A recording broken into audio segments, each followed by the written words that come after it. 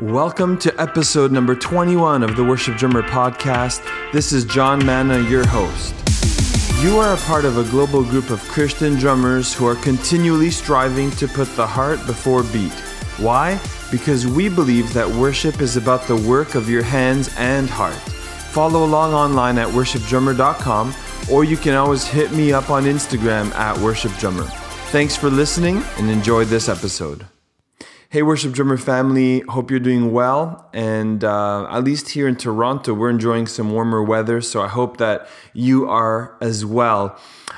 Just before we get into today's episode with Garrett Tyler, just want to make sure that you're aware of two things that are dear to my heart. Number one is Mastering Modern Worship Drumming. This is an online course that I developed for you, the Worship Drummer family, simply teaching you how to use your Roland SPDSX in worship, and then secondly, how to use your SPDSX to control Ableton. And we take a deep dive in the course on how to do that. I hired a videographer and got one of my great friends who is an Ableton wizard to actually be the instructor, just because this was stuff that I myself wanted to learn. So I was a part of the whole production side of things and built out worshipdrummer.pro specifically for that. So I would love it if you could take a look at worshipdrummer.pro, and the online course is called Mastering Modern Worship Drumming. And then secondly, I've been quietly in the background preparing and building worshipdrumsamples.com. If about 150 of you have signed up for our launch list, so if you haven't yet and you're interested, please go ahead and do that. And you might say, I am interested, but what is it actually about? So let me just take a few seconds to fill you in. Basically, I'm endeavoring to create a central hub that when you want to find that specific sample that was on the Bethel album or whatever album in worship, I want to be able to offer that to you. Now, there's a lot of legwork in the background, but I'm really excited at the pieces that are coming together, and I can't say more than that. But I'm really excited for the opportunity that it presents. And it was born out of this. We post tons of YouTube videos, and I receive a lot of comments and feedback saying, oh, I love the song. Where can we find those drum samples? And I got tired of not having an answer. So worshipdrumsamples.com is going to be my answer for the Worship Drummer family. And I really think it's a felt need. And everyone I speak with shares that same. They're like, oh, that's such a crazy idea. So to me, it's not about, oh, John Mann is a genius. I think it's just like I'm listening, and I'm going to do something about it, because there's no solution and there's no answer for those questions that I get. So I said, you know what? Let's create one. So if you would kindly check that out and sign up for the launch list, let me know that you're interested. That would mean the world to me. And let me just intro Garrett Tyler. I connected with him in 2017, just as he was heading out on the Outcry tour. It was the first tour of his not small, but young band called Local Sound. And in this conversation with Garrett, we talk about all things, even we get into the tech side of drumming, because he has an incredible hybrid setup. And just as we get started, know that you could find the show notes at worshipdrummer.com/021 for episode 21. Again, worshipdrummer.com/021. And I'm going to post a ton of pictures and videos of his setup from Outcry. And also we have a gear rundown that he did. It was initially from an Insta story that he did on our account, and I put it on YouTube just to kind of archive it and reference it. So I'll link to that as well, so you can kind of get the full picture of what we're talking about. So without further ado, I hope you enjoy my conversation as much as I did. And here is Garrett Tyler. Dude, it's been a cool season. I actually just moved houses. Do you know Garrett Goodwin? Yes. Yeah. Okay, so Garrett's a really good buddy of mine, and him, I don't know who all he's told, but they bought a new house because they're having a baby. Nice. And so he had his awesome drum studio warehouse. Yes. And so I moved in.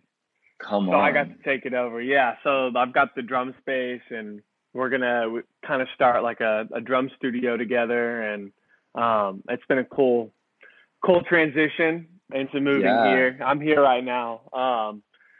And so that's been really cool. But no, man, this year has been, I guess it was the end of last year that I was out on tour in December doing a Christmas tour with Christy. And I was looking at my next year, 2018, and it was just bare to the bones. Just like the artists I was playing with, no one really was doing anything beginning of the year into the spring, and things weren't really going to start back up until the summer, really, with like local sound. Because we were writing new songs. Christy's like taking it really easy. Just everything was really thin. And God's been really cool.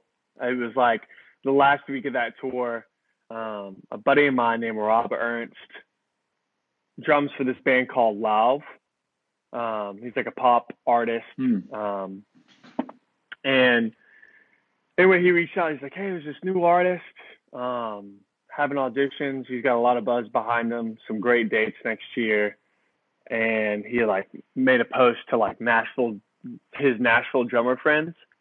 So I texted him about it, and he told me just to send my stuff over to him, and he'd turn it in to the management. And so me and two other guys got calls to send in video auditions, and I ended up getting the spot. Nice. And it was awesome. Yeah, it's this artist named R. Lamar. He's an R&B pop artist. And it was great because we were on tour the whole month of February in the States, and then we were on tour for 2 weeks in Europe, and then like a week at South by in March. So it was like 7 weeks gone, which was awesome. And then we've had filler stuff in between, and I'm doing like some festivals with them this summer, and then just like been actually writing a ton. I co-produced with Justin Almondred, who's part of Local Sound as well. He's with Centricity Music. And so nice. So that's been cool. Like during the weeks, just getting to write with him a ton, and getting to write with some great artists, and like I said, working on the Local Sound record. And then cool enough, it's been I do like a lot of pickup gigs, like independent drumming for different artists, country, pop, soul, whatever. Wow. And so just been like picking up gigs, a ton of gigs with different people. I actually literally right before I got on the phone, I'm playing Bonnaroo with R. Lamar, but I just got a call from this guy, Matt Payne. That name sounds familiar. You might know him. He's a big MD, and he puts bands together here in Nashville. So he MDs, and he put Maren Morris's band together, Kelsey Ballerini, Walker Hayes, like a ton of people. So he's like a good point guy to know. And so in this past week already, he put me in a band for this artist named Anime. We've got 2 shows this month. And then he just called me about this artist, the soul artist named Davey. And we'll be playing like Bonnaroo and Lollapalooza and stuff. So it's like, wow. I'm just extremely thankful right now because it went from an extremely dry season to, things being lined up. So it's exciting. It's exciting. Are you a recent move to Nashville for you personally? Yeah, I only moved here in 2015. I will be finishing my third year in town this year. Wow. Because I did grad school. So I've only actually, the first 2 years I was in graduate school. So I just now this month finished my first year with no school, just like in the city, Wow. Crazy. And so it's exciting. Yeah. Yeah. I love it. I love it. I'm happy for you, man. And I love you as a drummer. And Dude, thank you. yeah, and small side note, I just threw out a worship drummer playlist and like on Spotify, sorry. And I was like, I need to put some local sound stuff on there just Oh, heck yeah. because it's so good. And I was really stoked. Like, I don't know, normally we do like a formal podcast, but if you're cool with what you've shared so far, could we just run with this and just continue in this vein? Definitely. Sweet. Yeah. So, yeah, for me, I'm just like still digesting local sound stuff. Even the hotel sessions that you guys did. Did you like those? Sick. It was Dude, thank you. Because I'm like, the uniqueness, it's stuff that we all do, like, you know, like with friends, hey, let's play some stuff or like work through songs, but capturing it on songs that we know, for me, that was like, this is amazing. It's so different. That's awesome. That makes me happy. Yeah, dude. Not that my opinion has a lot of weight, but. Oh, no. Of course it does. Of course. Crazy. So, why don't we just go backwards a bit? Okay. Because you played Outcry last year. And was that your first, I think it was your first time on tour for Outcry. Was it Local Sound's first? It was a Local Sound's first tour as well. Sweet. So, okay. So there's a lot to unpack about that. Like, how did Local Sound form? How did you make your way onto the Outcry tour, which, you know, like Bethel, Elevation, Jesus Culture, and then just kind of walk us through that process of how did that all happen last year for you guys?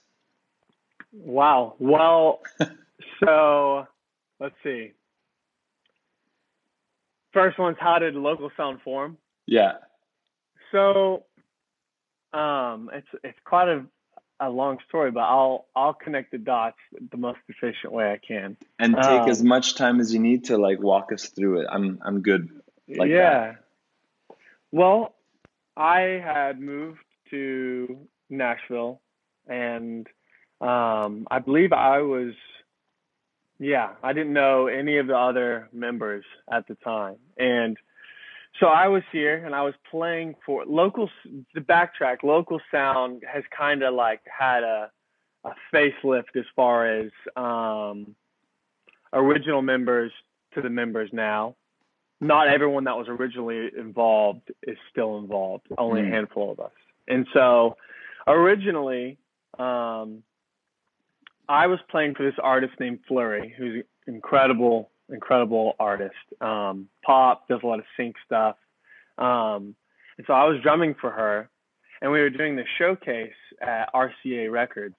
And she told me about this keyboardist was coming in town from Florida and was going to be moving here, named Justin. And I had no idea who he was at the time. And so he moves up, we play this show, and that was the first time we got to know each other. And we played music with Flurry.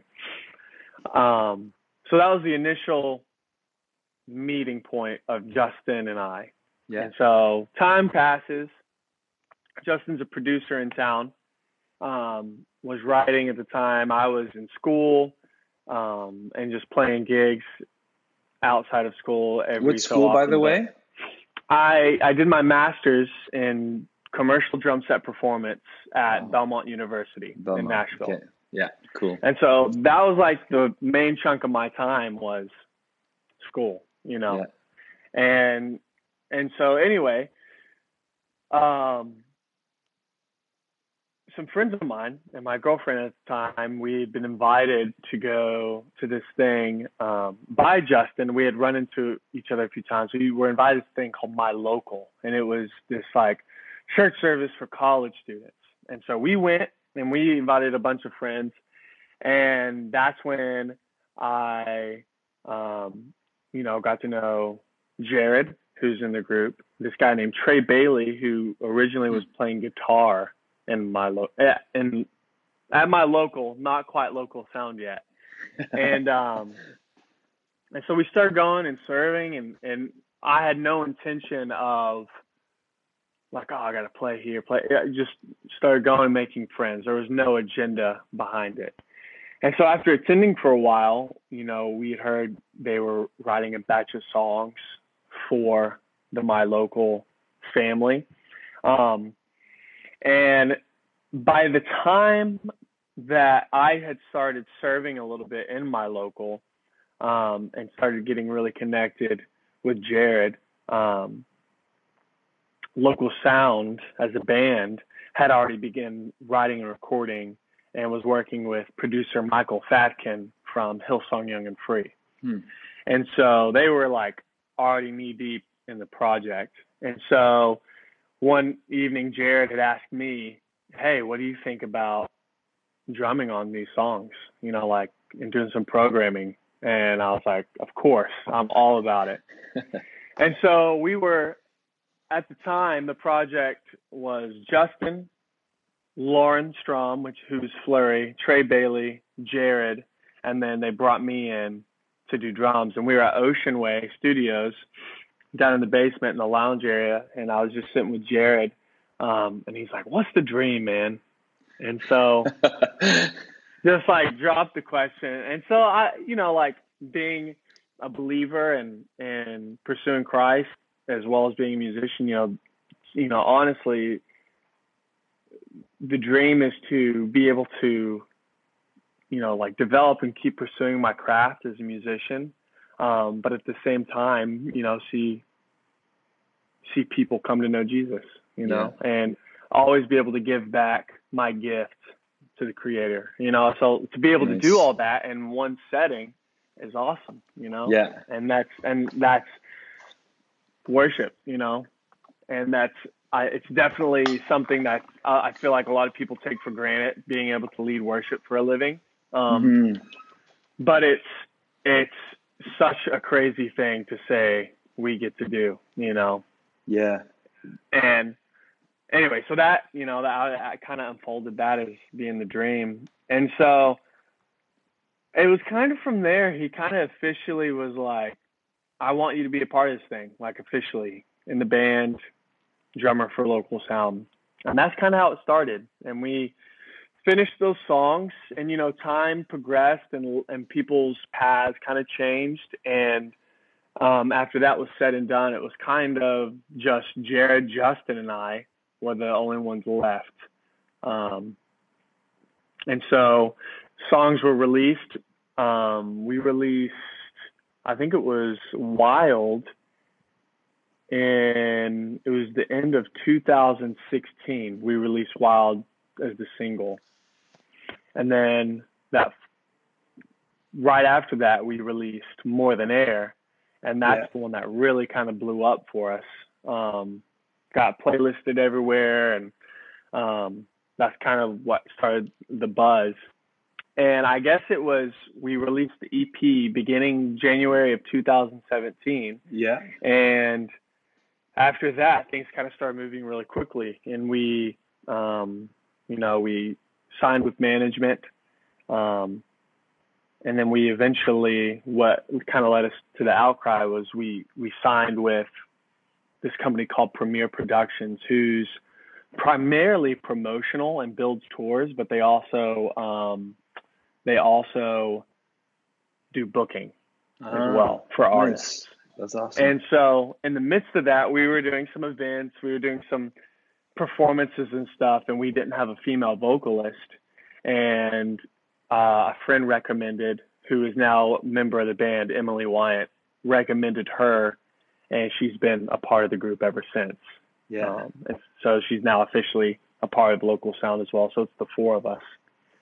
And so, yeah, so we were with Premier, and they had kind of been dreaming up some things for us, and Outcry was one of those. And at the time, they were like, there's not another sound like you guys. And like, we just really love what you're doing and the music you're bringing forward to the worship space. And that's what we're always wanting to continue to do, even with this new stuff. And they're like, we would love to have you guys be a part of this experience.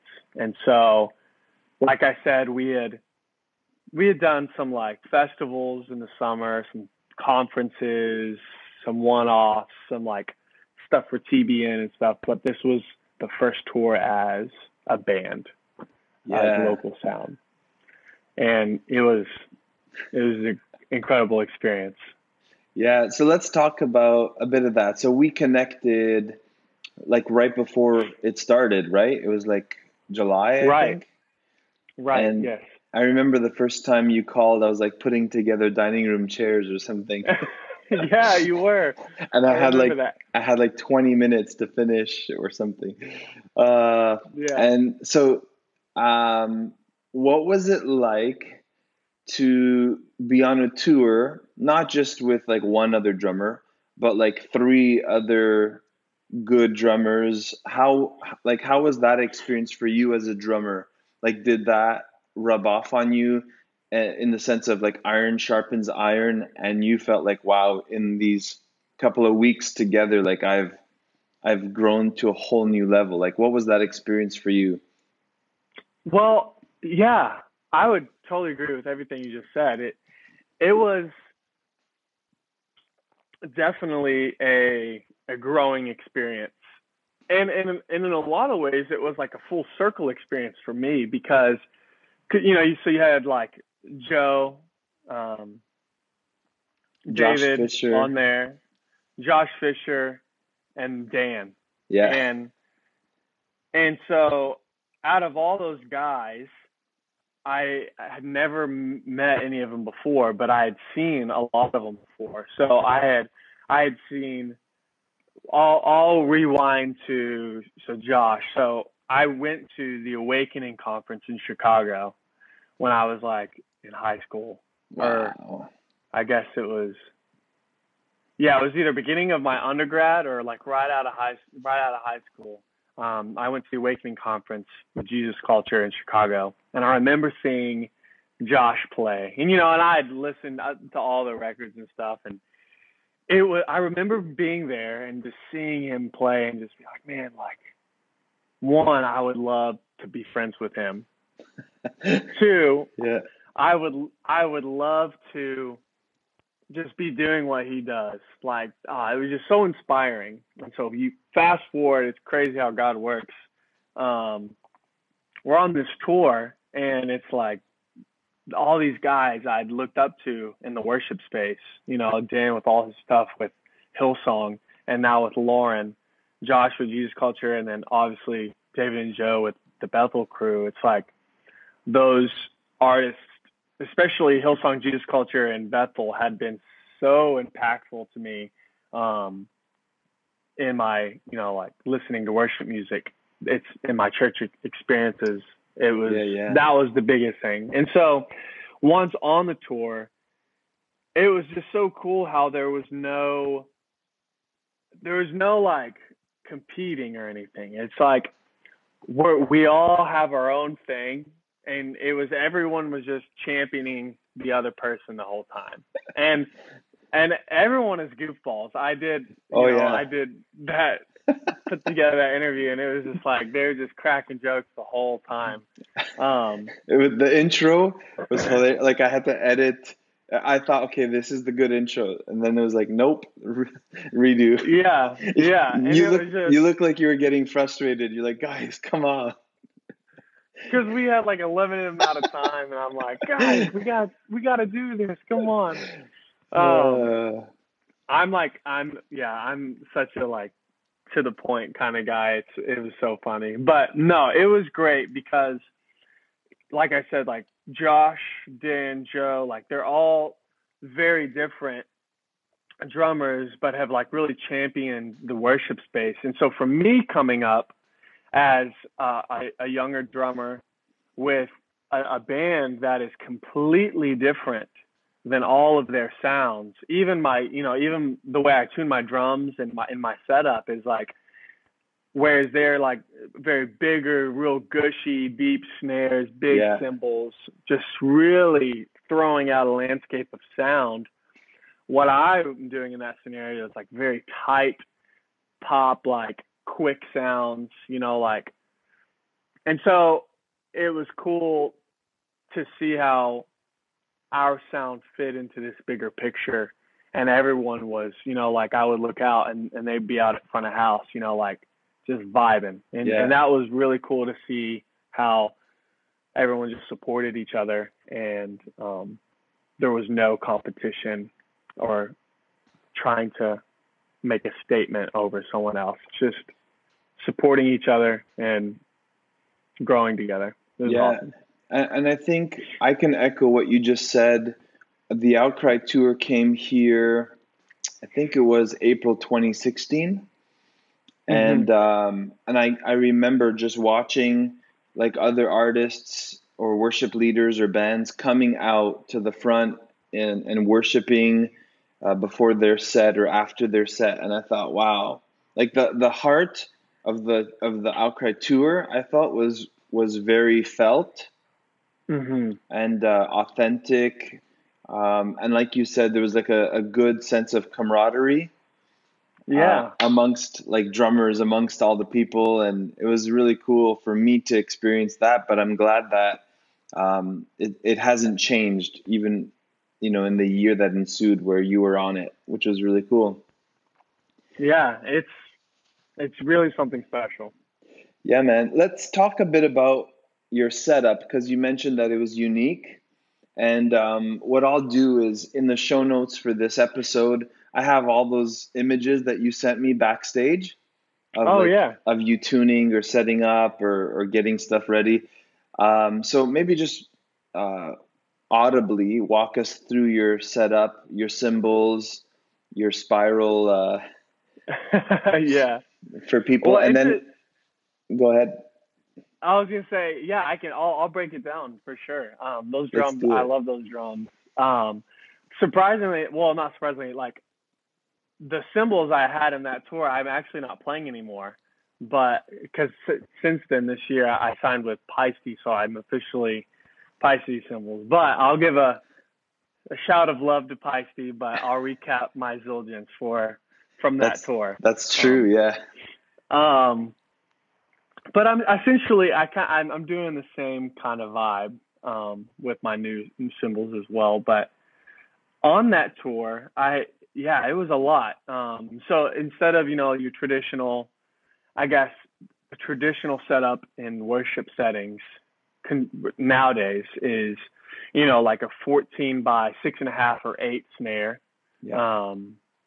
And then you would usually have like a 13 rack, a 16 floor, and like a 22 kick, or even bigger maybe.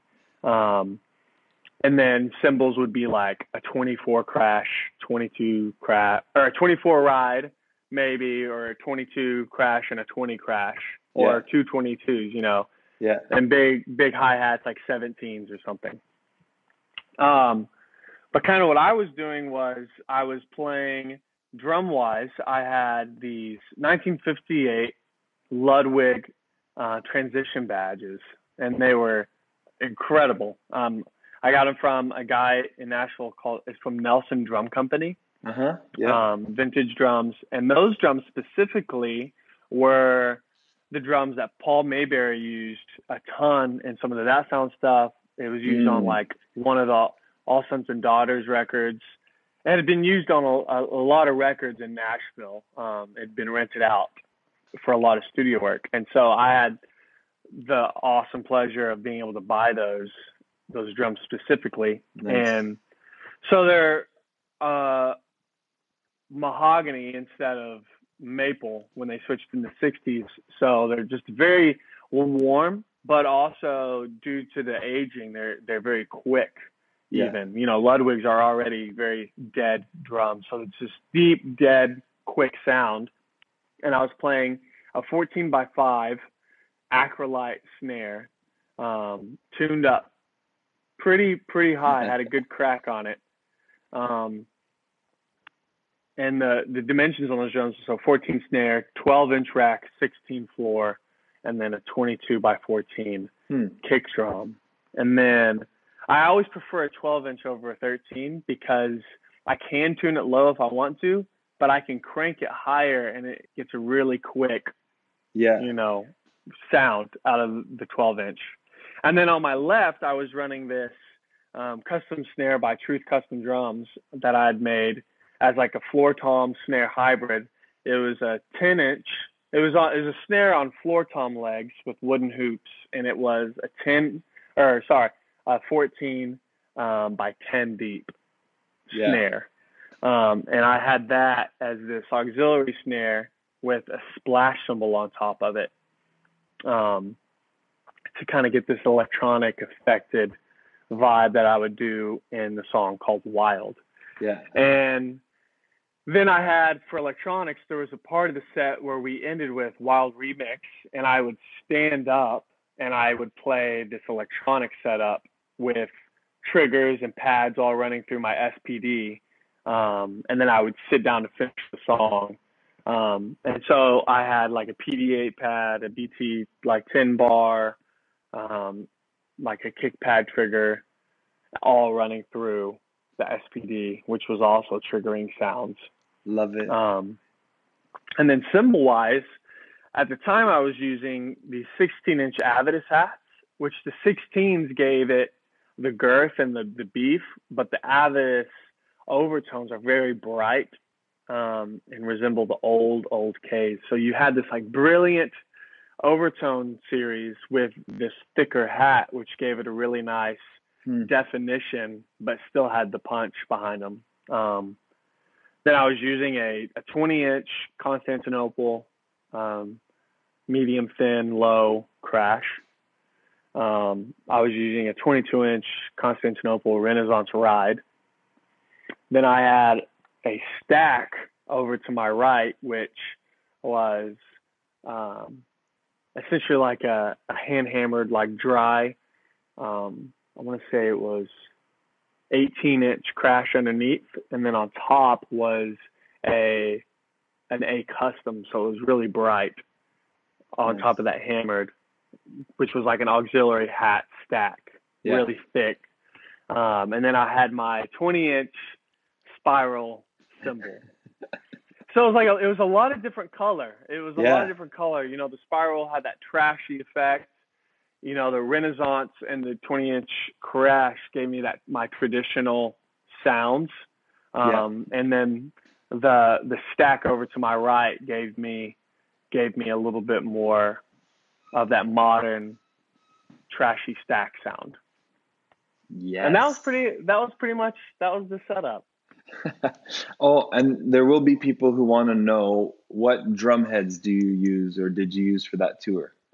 So on that tour, I was using on the snare. I was using an Ambassador coated on the snare, and then I was using Remo at the time, and then I was using on the toms Emperors on the toms, coated Emperors, because they're a little bit warmer, 2-ply head, clear Ambassadors on the bottom. And that's like a very traditional Remo setup. That's like a go-to for almost all their artists. But now I'm using Evans heads. Nice.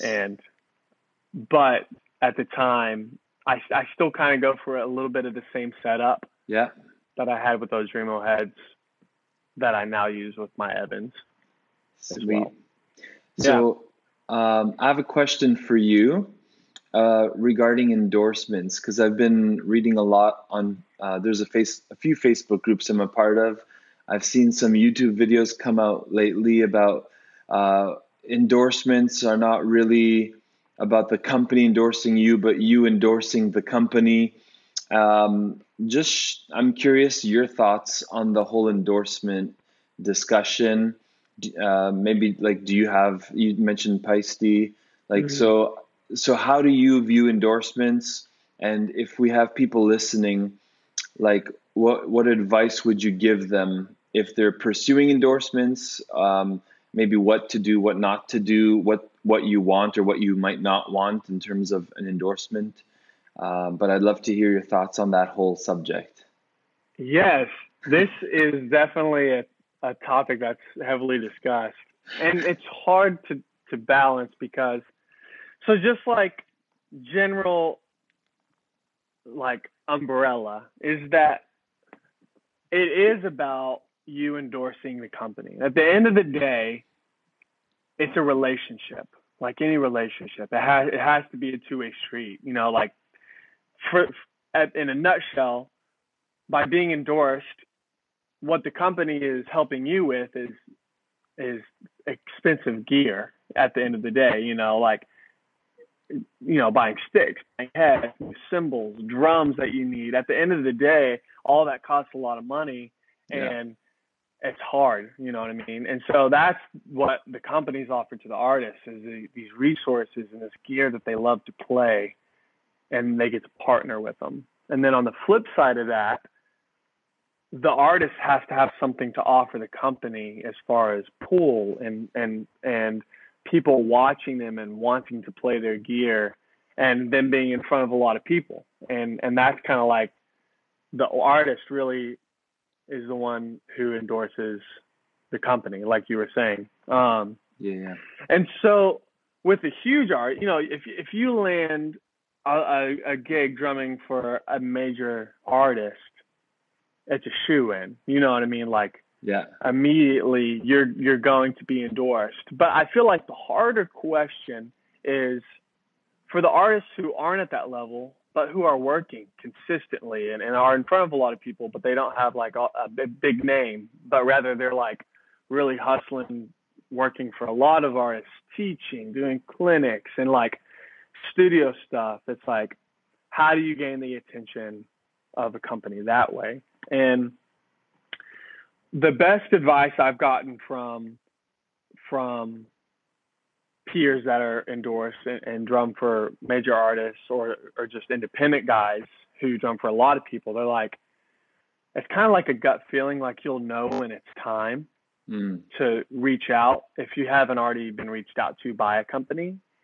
And to me, it's like you never want to reach out to a company if you don't genuinely have something to offer. Like, if they were to ask, okay, well, what can you offer us? And you're like, well, I'm doing some YouTube videos and stuff, but you don't have thousands and thousands of followers. That's not really a good argument, or if you're not like, well, if you're like, I'm only playing 50 shows a year or something, that is different as opposed to being like, oh, I'm touring 200 shows a year. I'm in front of this many people.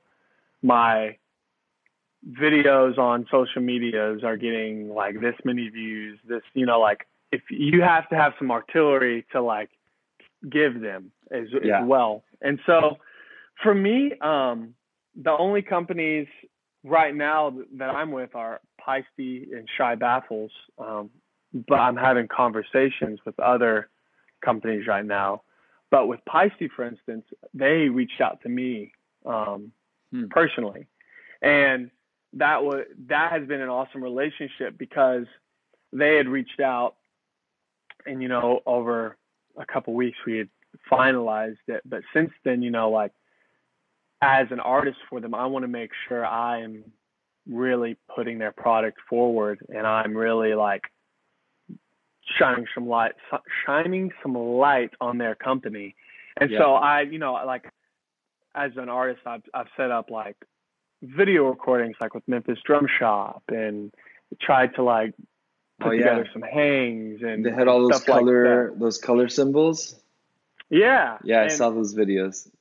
Yeah, and so doing stuff like that, like ensuring that it's a two-way street, that it's a relationship, that you're both in it for each other, is what it's really all about. And I would say, just as encouragement, if you feel like you're at the position, like where you're busy enough and you're working enough to where it's like, man, I need some help from some companies, and you reach out and they say, no, not at this time. Don't be discouraged, because it's a very saturated market, and a lot of people really want endorsements, and sometimes it's just not the right time with that company. But that doesn't mean that you're not deserving or not ready yet. Like maybe don't.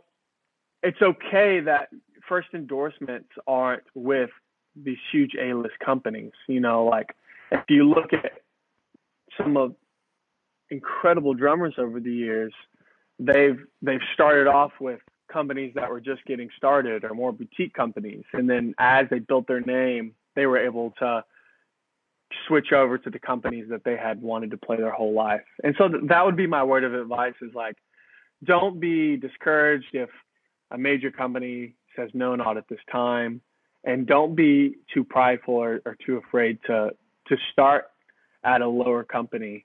Or not, I hate wording it that way, at a company that's not as big in the marketplace, and work your way up. Because at the end of the day, all like gear from all those companies is fantastic, and at the end of the day, it's just a personal preference. They all sound great. Are there any like disadvantages or cons to locking yourself in with an endorsement? I would say, if there was to be a con, it would be you on stage or like under camera, you can't play any other gear. You know what I mean? And so if you're a studio guy, like Aaron Sterling, for instance, he's only with Istanbul now, and I think Regal Tip sticks, but he's not with any drum or head companies, I don't think. He might be now, I'm not sure, but for the longest time he wasn't, because he wanted to play whatever he wanted at any time. And so I would say that would be the only thing, is or like a guy like Chris Dave, who's like a big drummer in the jazz, R&B, hip hop scene. He wasn't endorsed for a long time because he loved playing. He would have a sound in his head, and he wanted to be able to go and just find that sound and play it. And so I remember seeing him on stage with like 3 different cymbal companies, with 5 different drum companies, like 2 different heads, and he was just mixing and matching, and he just built the kit that makes the sound that he wanted. And so, if you can afford to do that and have the means, go for it. But definitely the pro to being endorsed is that you have gear when you need it for a very reasonable price, to be able to have them. And then when you're on the tour and you're like, hey, I'm going to be in Europe for 2 weeks, you can call your drum company and be like, these are the venues, and they'll set up to have the kit you want there at every show. You know what I mean? That's cool. And that's definitely the perk, is knowing what you're going to have everywhere you go. So cool, man. Yeah. That's awesome. I don't know if we talked about this in the beginning, but how did you get your start in drumming? Because we talked about how Local Sound formed, but I don't think we went far back to kind of your upbringing, and were you always a drummer? Were you always in church? How did that early start look like for you? Yeah. So, man, I wasn't always playing drum set. I started in beginning band in 6th grade and playing percussion. And from concert percussion in 7th grade, I started playing marching percussion. And I really got heavily involved in in marching, playing snare drums specifically. Wow. And so yeah, at that point, 6th, 7th, 8th, 9th grade, I had never touched a drum set. And then it was going into my 10th grade year. I transferred schools to a bigger school that had a way better band program because I knew I loved music and I really wanted to take it serious. And so I transferred schools to a school that was an hour away from where I lived and was in that program. And that's kind of when I started playing drum set, was in 10th grade in the jazz band. And that's kind of how that started to develop. But I still was like really heavily focused on marching and concert percussion as well as drum set, kind of all three of them. Nice. And so I did, like All-State. I ended up doing All-American Marching Band when I was a senior, and then did like All-Region, All-State Jazz Band on drum set. And then I guess it was going into my undergrad, I was doing music education degree, and then the focus percussion-wise was in orchestral performance because they really didn't have a drum set program. And so at the time, all the drum set studies I had done was just all self-taught and going to clinics and master classes and then occasional lessons at the drum shop. But majority was, like YouTube and videos and stuff. And so it was in undergrad that I, on just a whim, decided to audition for the Blue Devils Drum and Bugle Corps in Concord, California on drum set. And I did that, got the spot. And so I was a part of the Blue Devils for pretty much the rest of my college, degree. And I was in the A Corps for 2 years, 2012, 2013. And then like 14, 15, I was a part of like the international corps where we would travel around the world, like teaching clinics and giving performances and touring and stuff like that. And during all that, I was playing drum set. And that was when I was like, man, like this is what I want to do. Like be a performer, teach, and just drum set was my love at that point. And so I had done my student teaching, just dreaded it, man. It was a terrible season of my life. I love teaching, but not in that setting. And so just having to get up and go in, and I have so much high praise for my band directors who dedicated their life to that. So like hats off to you, but it just wasn't for me. Yeah. And so right after that, I decided I was going to move to Nashville. And so I moved to Nashville and in 2015. And it was that summer of 2015, that we did like a 2-month tour in Europe with the Blue Devils. And right after that tour, I got off the road and immediately began graduate school. And This is where I was like so excited because I had never had proper studies in drum set. And so that was what my whole degree was based around, was commercial music, contemporary modern jazz theory, and drum set studies.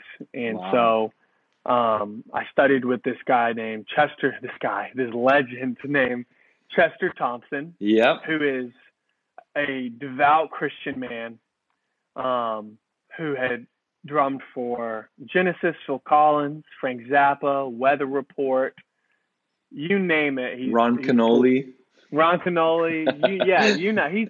He's played with everyone. He's a master, and so it was a pleasure getting to study under him and just really honing on my craft as well as what that means as a believer. And just learning that every time I sit down at the kid that I'm a tool, Yeah. I am a tool that's just facilitating whatever he wants to do through me.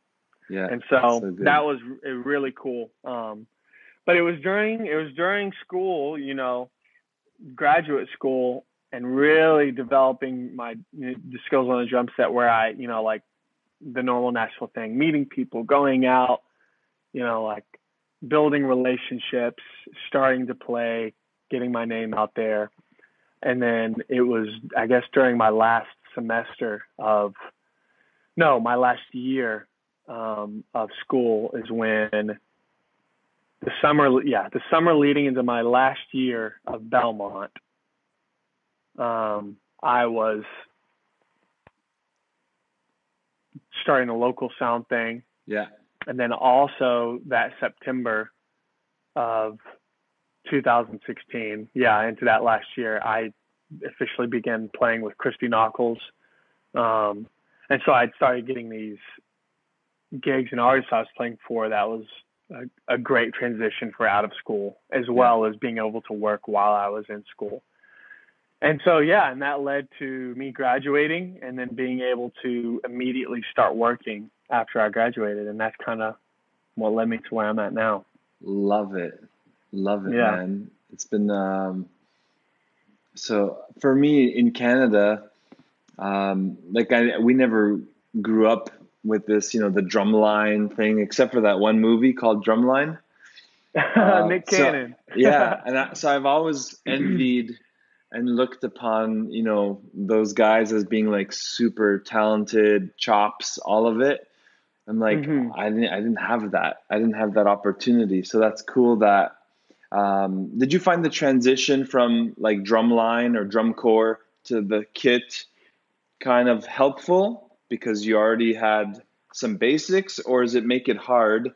And the reason why I ask is I think in my head, like classical piano to flowing in worship is a hard transition for the educated. You know what I mean? Because if the words aren't on the page, or the notation rather, it's like, I don't know what to play. Right. So how's that transition? And I know you read drum notation for drums as well, but from drumline to drummer, how does that work? Because I don't know. I'm asking out of curiosity. I honestly prefer it in some ways because, for instance, when I was playing drum set in the Blue Devils, and then there were, like the marching snare drummers, some of the marching snare drummers that were the craziest, doing some of the craziest stuff I had ever seen in my life. Like some of the rudiments and combinations, like what they could do, I would never be able to do. And so, but then they would sit down on the drum set and it would just be terrible, terrible. And so you're right in the sense that it's completely different. Like you have to think completely different, like the touch, the finesse. But I would definitely say the mechanics and the mentality of being a rudimentary drummer was so beneficial, and I use to every day to this day. What I love about it, coming from the rudimentary background, was having it's like, to me, it's like rudiments are your alphabet. Yeah. As a drummer. And so knowing the alphabet, you can start to construct words. But then, as a trained musician who can read and also just being a good listener, knowing theory, you kind of know how words are supposed to be put together, and you can start forming these sentences and these phrases and paragraphs. And so for me, coming from a trained background in rudimentary drumming, as well as just theory and school, it's that knowledge where you're able to sit down and play through a song without ever hearing it before, but have a great outcome because you know where the song's going, because you can use the skills that you learn to deduct and kind of guide yourself there. Cool. Whereas, as a non-trained drummer, you might have a street language maybe, rather than like referring to the whole drumming as letters and Yeah. putting words together. Being a drummer where you just kind of learned like through watching and hearing, rather than reading and learning the fundamentals. There are some incredible drummers out there, but sometimes maybe they can't do everything they want to do because they might not necessarily know how to approach it. And so for me, it was always a win for me having the rudimentary background in drumline, and the schooling, and then going out into the real world and playing with musicians and learning, the street side of things and being able to blend the two together, is kind of what makes me the drummer I am personally. And I think that's fascinating, man. I love how the analogy of alphabet and words, for me, it I clicked with that. It makes total sense. Really, really cool.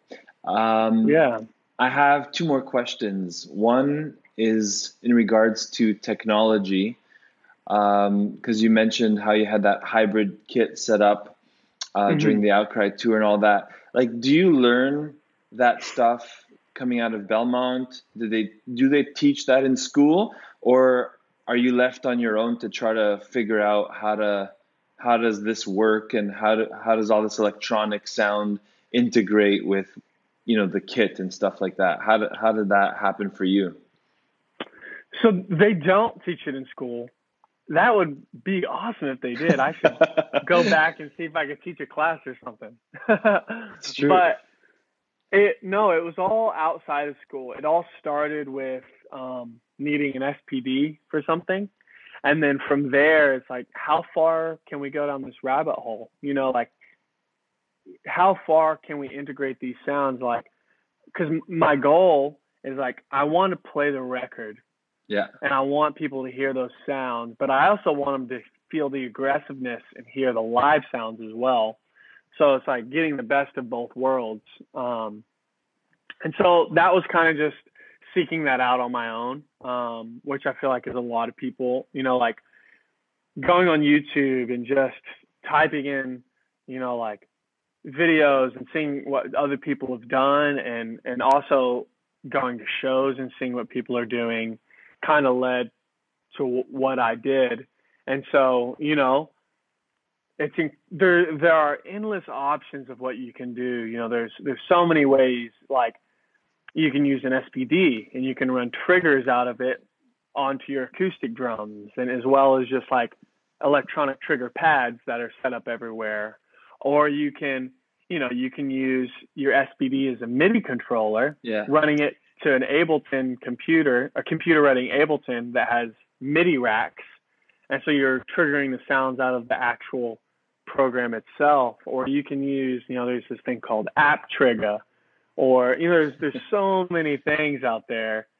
It's honestly what works best for you. And so to me, what was the most efficient financially, and to me, the easiest setup, without having to use a computer, was using the SPD as a brain. And so I also reached out to Lord's drummer. His name is Ben Barter, and he's a very kind guy, and he got back to me. And I kind of asked him what he did in his setup, because he has a very hybrid set as well. But what he does is use, any Roland electronic drum set brain, you can completely wipe and put your own sounds in and make scenes, just like an SPD. It's all the same.